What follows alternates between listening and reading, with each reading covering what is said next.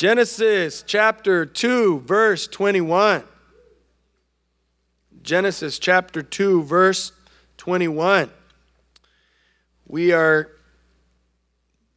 moving through the book of Genesis. I want to thank my brother Koba for stepping in for me last week. At the very last hour, my wife had to go to the hospital, Sister Bumi, and she had a ruptured ovarian cyst, and it was excruciatingly painful. And so we were there at the hospital. I was trying in my mind to get everything together and get the kids where they needed to be, and I just had to stop and say, Mama Mo, Mama Pipa, my mom and Bumi's mom, had to call in the reinforcements, let them take over so I could go and be with Booms. I'm glad I was. Glad Koba was able to be here for me and have a great Bible study last Wednesday. But thankfully, Boomy is better. Amen. Praise the Lord. And she's doing a lot better. And I'm thankful. I'm thankful for that. We're in Genesis chapter 2, and it just so happens that we're going to be focusing on this relationship that God established between man and wife. Man and wife. And that God made, man and woman in his own image. Right? In the image of God. And in this conversation, as I was studying, I like to study the Hebrew language a little bit. Just the little that I know about it. And I was studying through the Westminster Leningrad Codex, it's the oldest Hebrew text that is complete from Genesis through Malachi, which is called the Hebrew Bible. And it dates somewhere about 1000 CE, okay?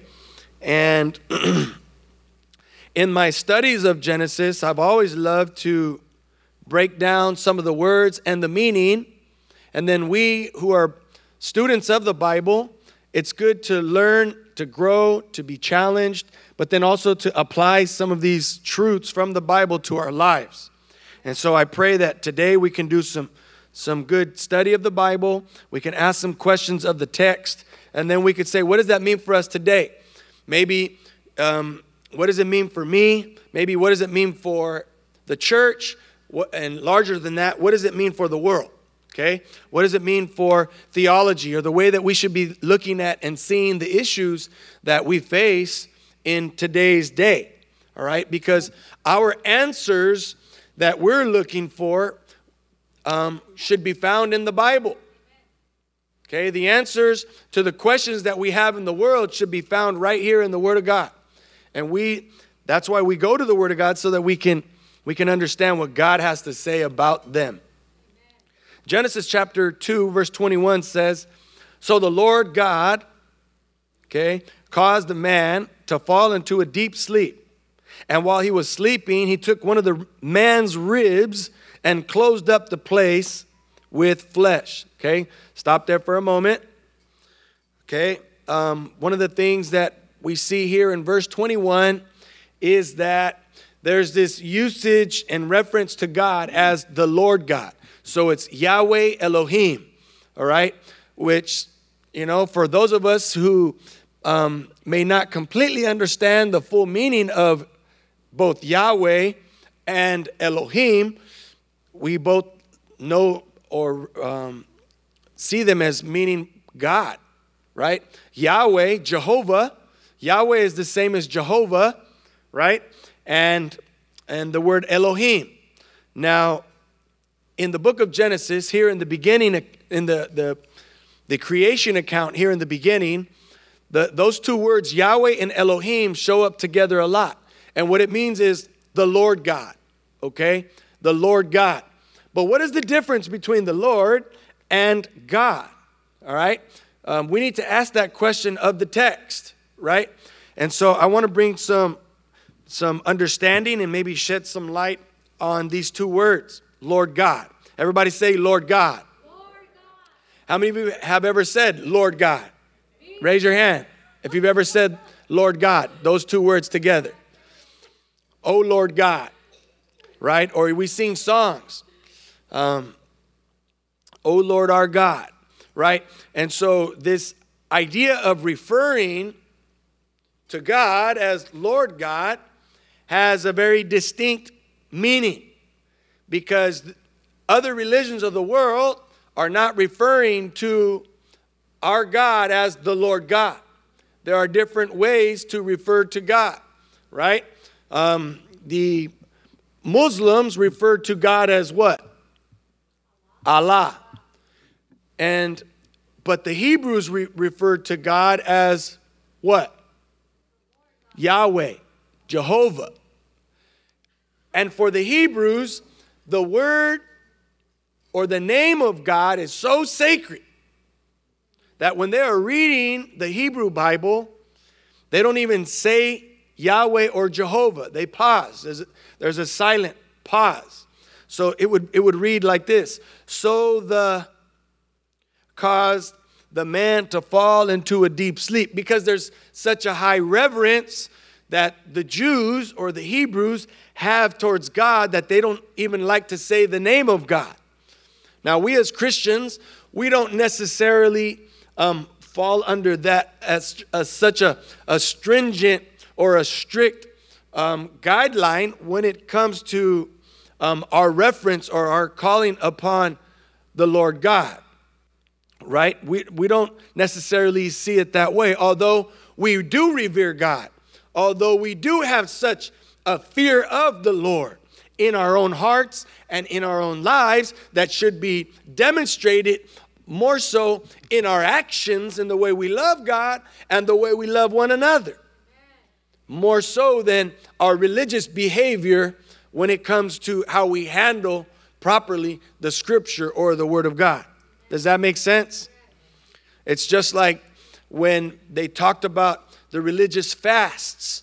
They said it is almost hypocritical to fast or commit a time of prayer and fasting to God as a demonstration of love or worship to Him if you're just going to leave that place at that moment and then go and then treat your neighbor poorly, right? Or oppress somebody and treat them unfairly, right?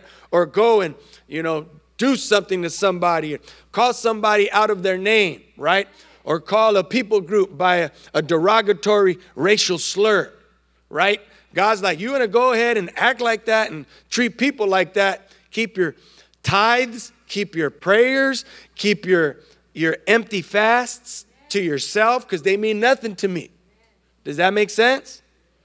And so we as believers are following the New Testament teachings that Jesus came, which He says, hey, it's great to have all these religious things in place, but the most important is how we love and how we live. Amen?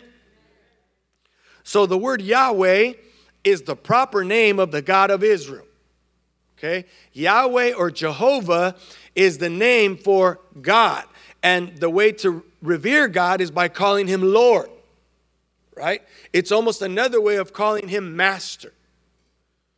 Are you tracking with me, church?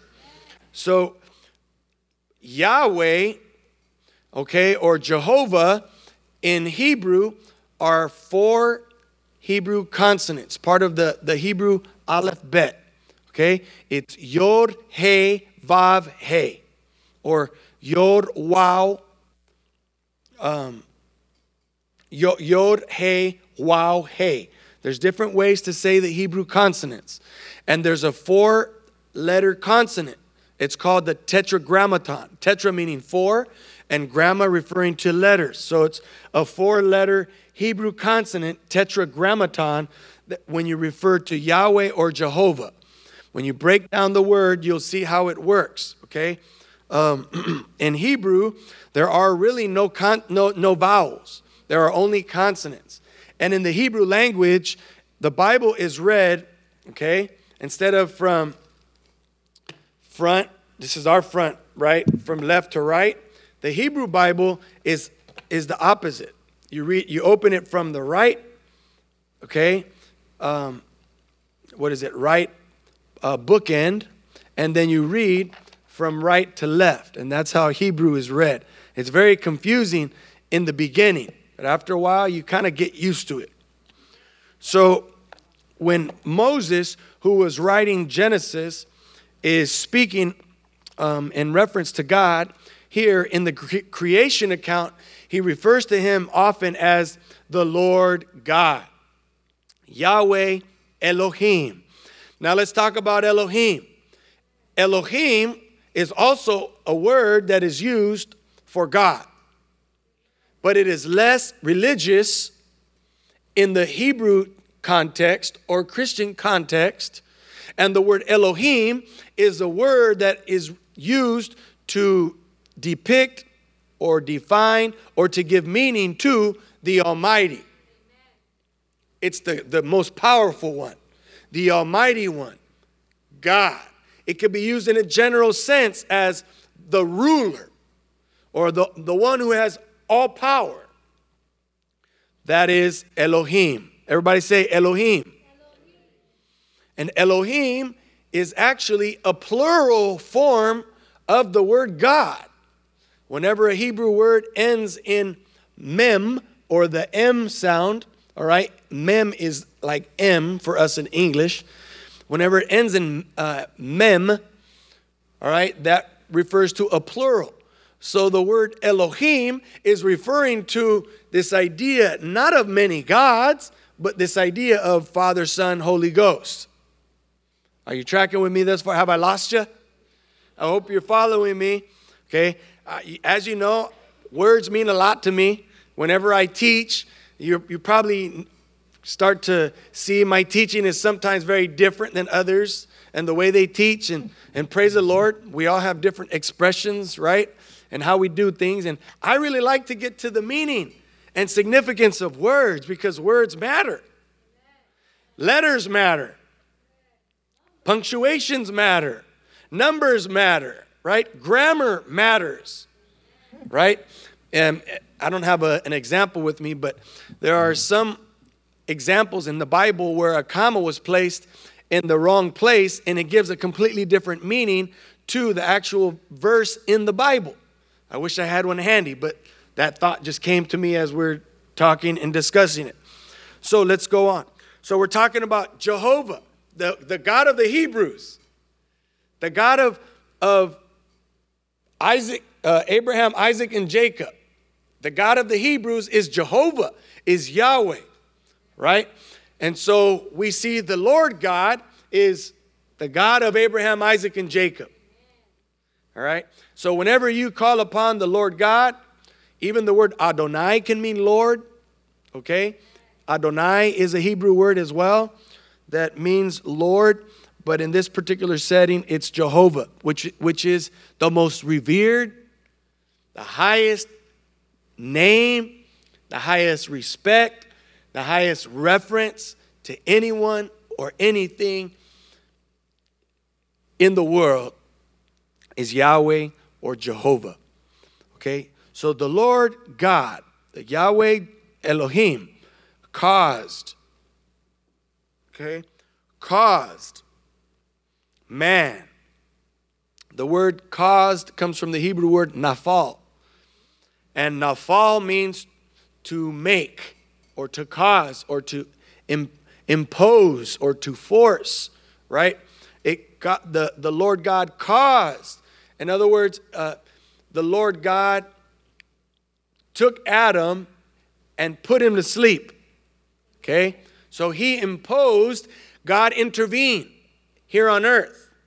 There's theology that will try to communicate that God does not intervene with humankind. And he is a God who has a hands-off approach when it comes to our proceedings, the history of mankind. There's a theology that would like to say that God does not intervene, but he's just kind of sitting up there, right? With his hands crossed and kind of just looking down, seeing what's going on and watching the movie as it plays itself out. But if you go to Scripture, all right, you will see that God does intervene and God does interact. God does change situations and he is involved in the affairs of humankind. Because after all, we are his creation. He didn't just create us and then leave us. He didn't abandon us. God is there. Where is God? He is here. God's in your mind. He's in your heart. He's in your flesh. He is in your being. Because we were made in his image and in his likeness. Amen? So God caused Adam to fall into a deep sleep. And while he was sleeping, he took one of the man's ribs and closed up the place with flesh. So this is one of the first surgical procedures ever done to mankind. Here's the first doctor. All right?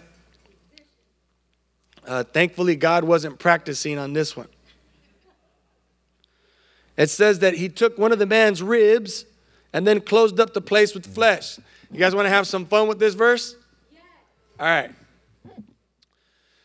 So it is a common misconception that men have one less rib than the woman. How many of you have ever heard that? Right? But it's not the case. We have the same amount of ribs as women. But if Adam's bones were somehow turned up, according to the scripture, he would be one less. Have one less rib than Eve, because God, according to Genesis chapter 2, verse 21, took one of his ribs, and the Bible says right here, made a woman from the rib, verse 22, he had taken out of the man, and he brought her to the man. Right? And I love the thought that there's a reason why God took a rib out of the man, because a rib is at a man's side, and it speaks to the equality between men and women. I like that thought. Man, God didn't take a bone from man's foot to make the woman so that he would be above her. Right? And so on and so forth. But from his side. God from his side, and he created woman out of man. It's interesting to note that there's a difference between what God creates and what God makes. There's a distinction actually in these two words, all right? In the word create, all right? Let's look at that in Genesis chapter 1, verse 1. What does it say right there in verse 1? Everybody read it together on the count of 3. Ready? 1, 2, 3. In the beginning, God what? Created. All right? God created. All right? And when God created, it was when God spoke. So there's a correlation between God's creation and when he spoke.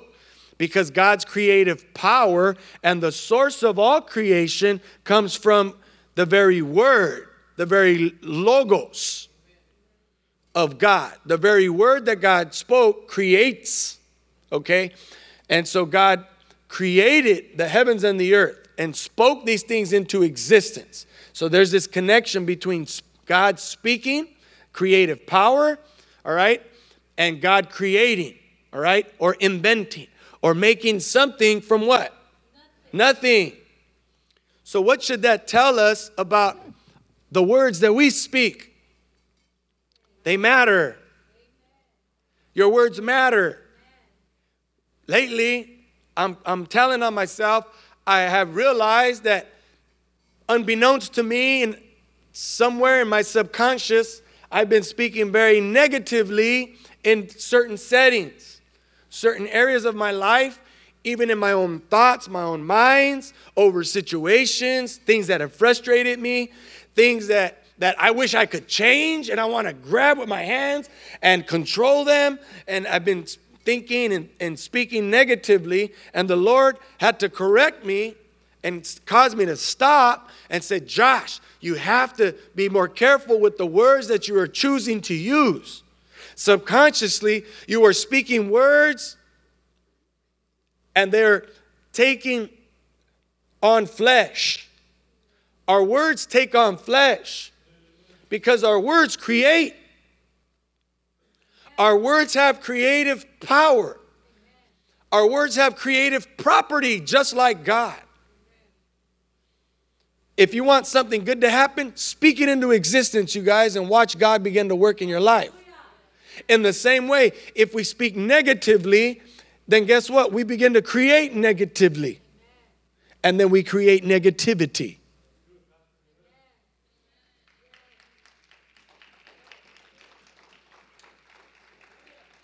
But if we're believers, if we are people of faith, then we have to take faith, we have to live by faith, we have to speak with faith.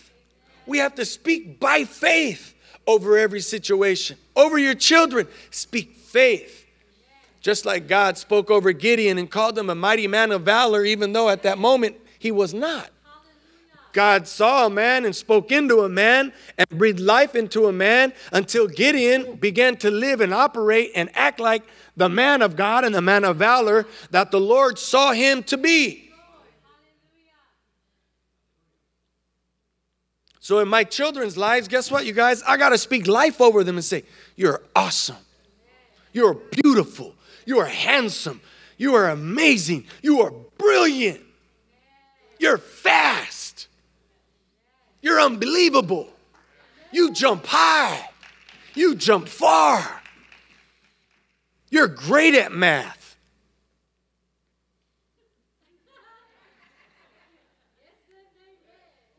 You have a way with words. And oh, I love your writing. Even if they're in process, you speak that life while they start believing. Because your words create, just like God's. God's words create. There's a creative power. Amen?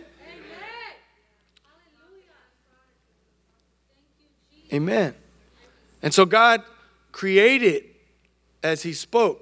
And if we want to go back to the creative power over Adam and Eve, all right, just go to Genesis 1:26. Who wants to read verse 26? Go ahead and say it out loud. The first one to read, go.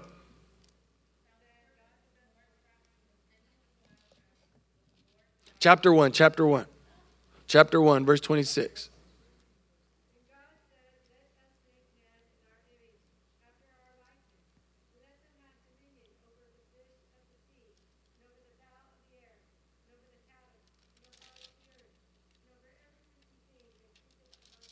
There it is.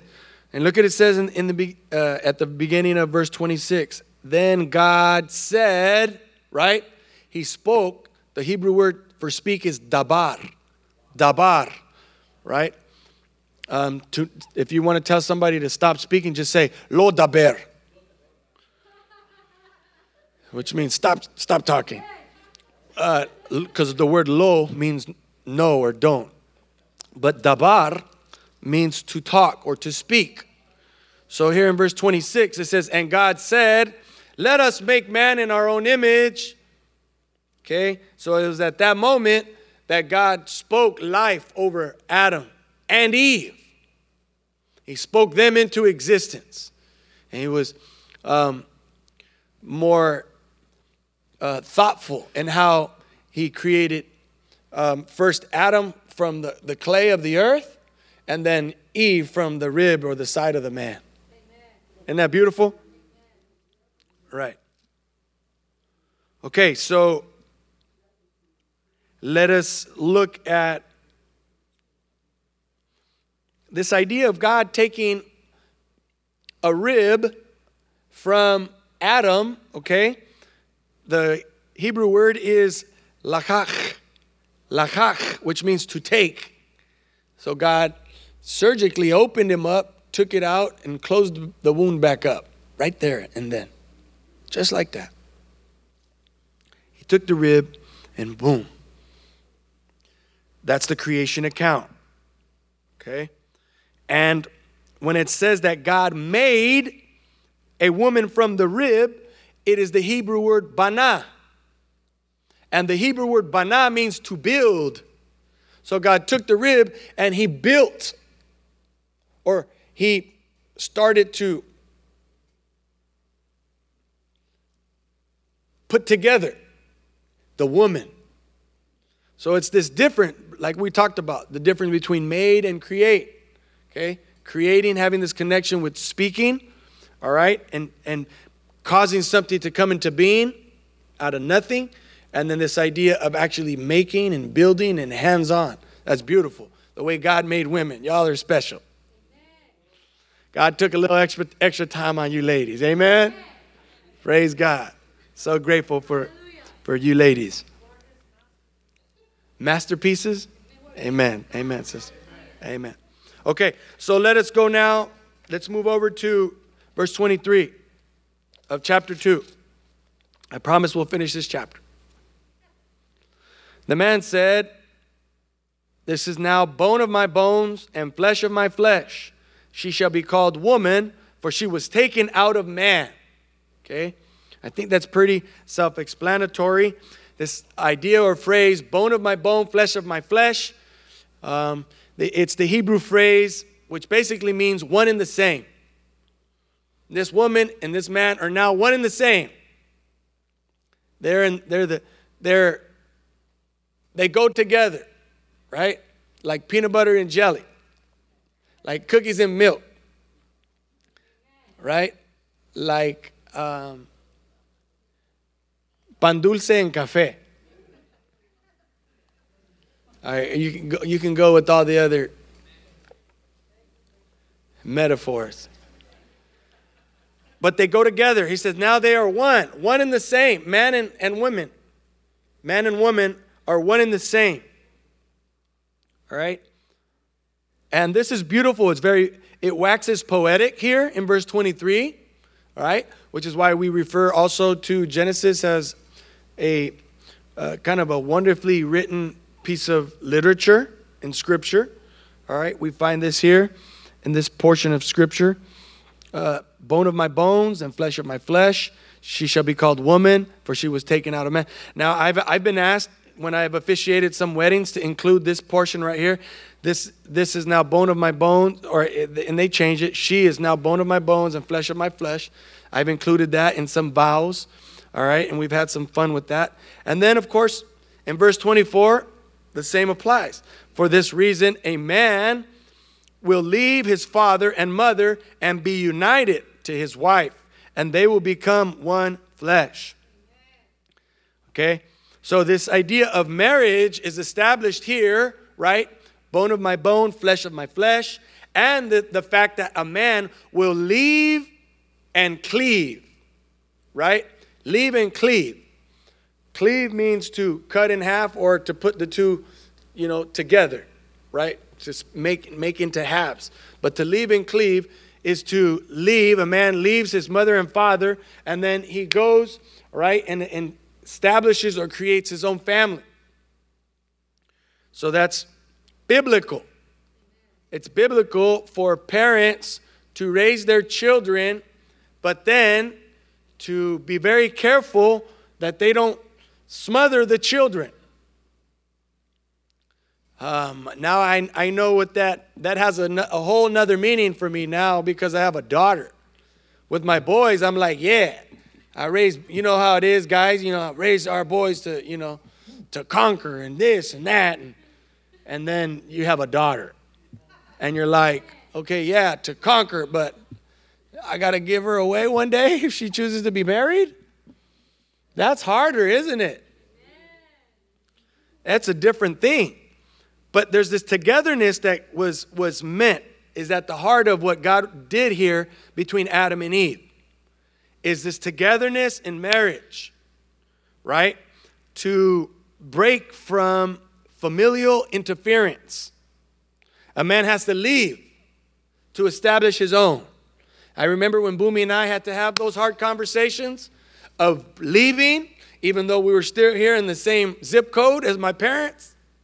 You know, Abraham left his father's country, his father's people, and his father's land. Well, I'm right here in my father's country, my father's land, and my father's zip code. Many of us are too. Some of us have left. But guess what? I remember when Boomy and I had to have those conversations of establishing our own family, our own traditions that were different and breaking from the Canales way. We weren't going to spend the night on New Year's Eve, Christmas Eve, and wake up on Christmas Day and watching movies all night anymore at the big Canales household where there were 25 to 30 people. We had to establish our own family tradition. And that was our own breaking and our own setting free. And we were like the first of the whole Canales third generation to have to do it. And we got dirty looks and we were talked about and we were persecuted. No, I'm kidding. But that was a part, and it stung and it hurt, but it was real. And it was a big argument, but it was necessary. So parents, sometimes you got to let go of your daughter and let her figure stuff out with her husband and not interfere. Now, if there's safety issues, then you need to get involved and help. But when working stuff out, you let them work it out. Boomy and I lived with Mama Mo for 3 years, and Boomy and I were working it out, and Mama Mo left us alone, except for one time we were out of hand. And she said, "That's enough. Y'all figure it out. You're embarrassing me and my neighbors, in front of my neighbors." Sorry, Mama Mo. Look, she's laughing. Like,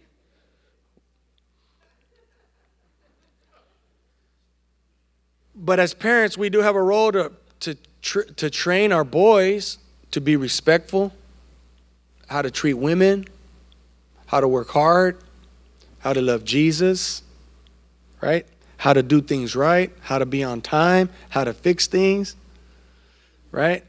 How to help around the house, right? In a day and age, in a culture where men and women both work and both are tired, it takes two, salaries to pay the mortgage or rent, right? And there's different pressures, so the family dynamic has changed a little bit. So we have to use wisdom, godly wisdom. Amen, you guys? Godly wisdom to help us in that kind of training process, right? And raising, preparing, and training our boys to become young men and grown men who can be good husbands, loving husbands, respectful husbands. Amen? And the same goes for young ladies, for girls. They're raised and prepared and trained in the ways of the Lord and with godly principles and virtues as well, just as much as the men do with the young boys, not having a double standard. Did I just step on some toes right now? Because I'm stepping on my own.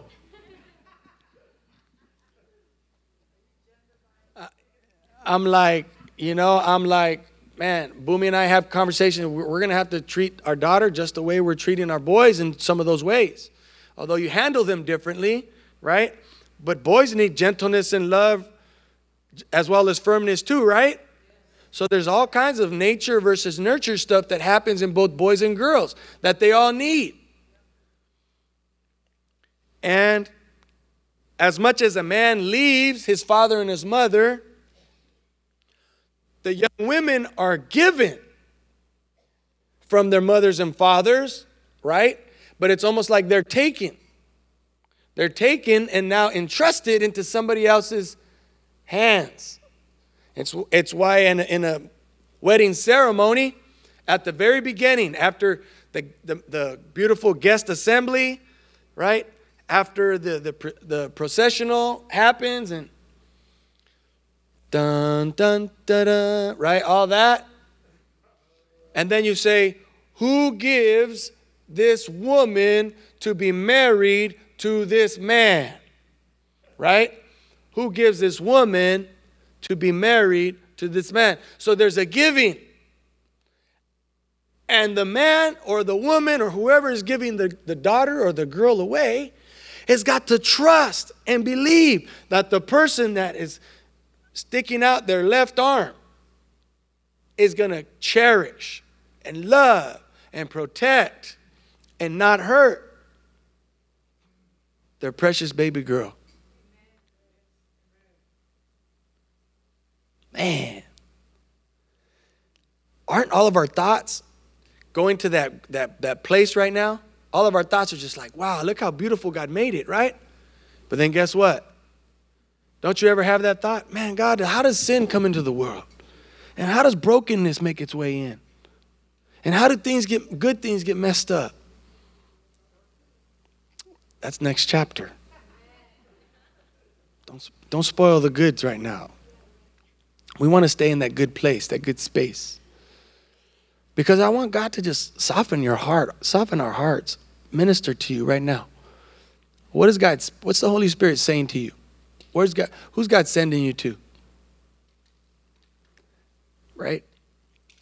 And so the man leaves, he cleaves, he comes together with the woman,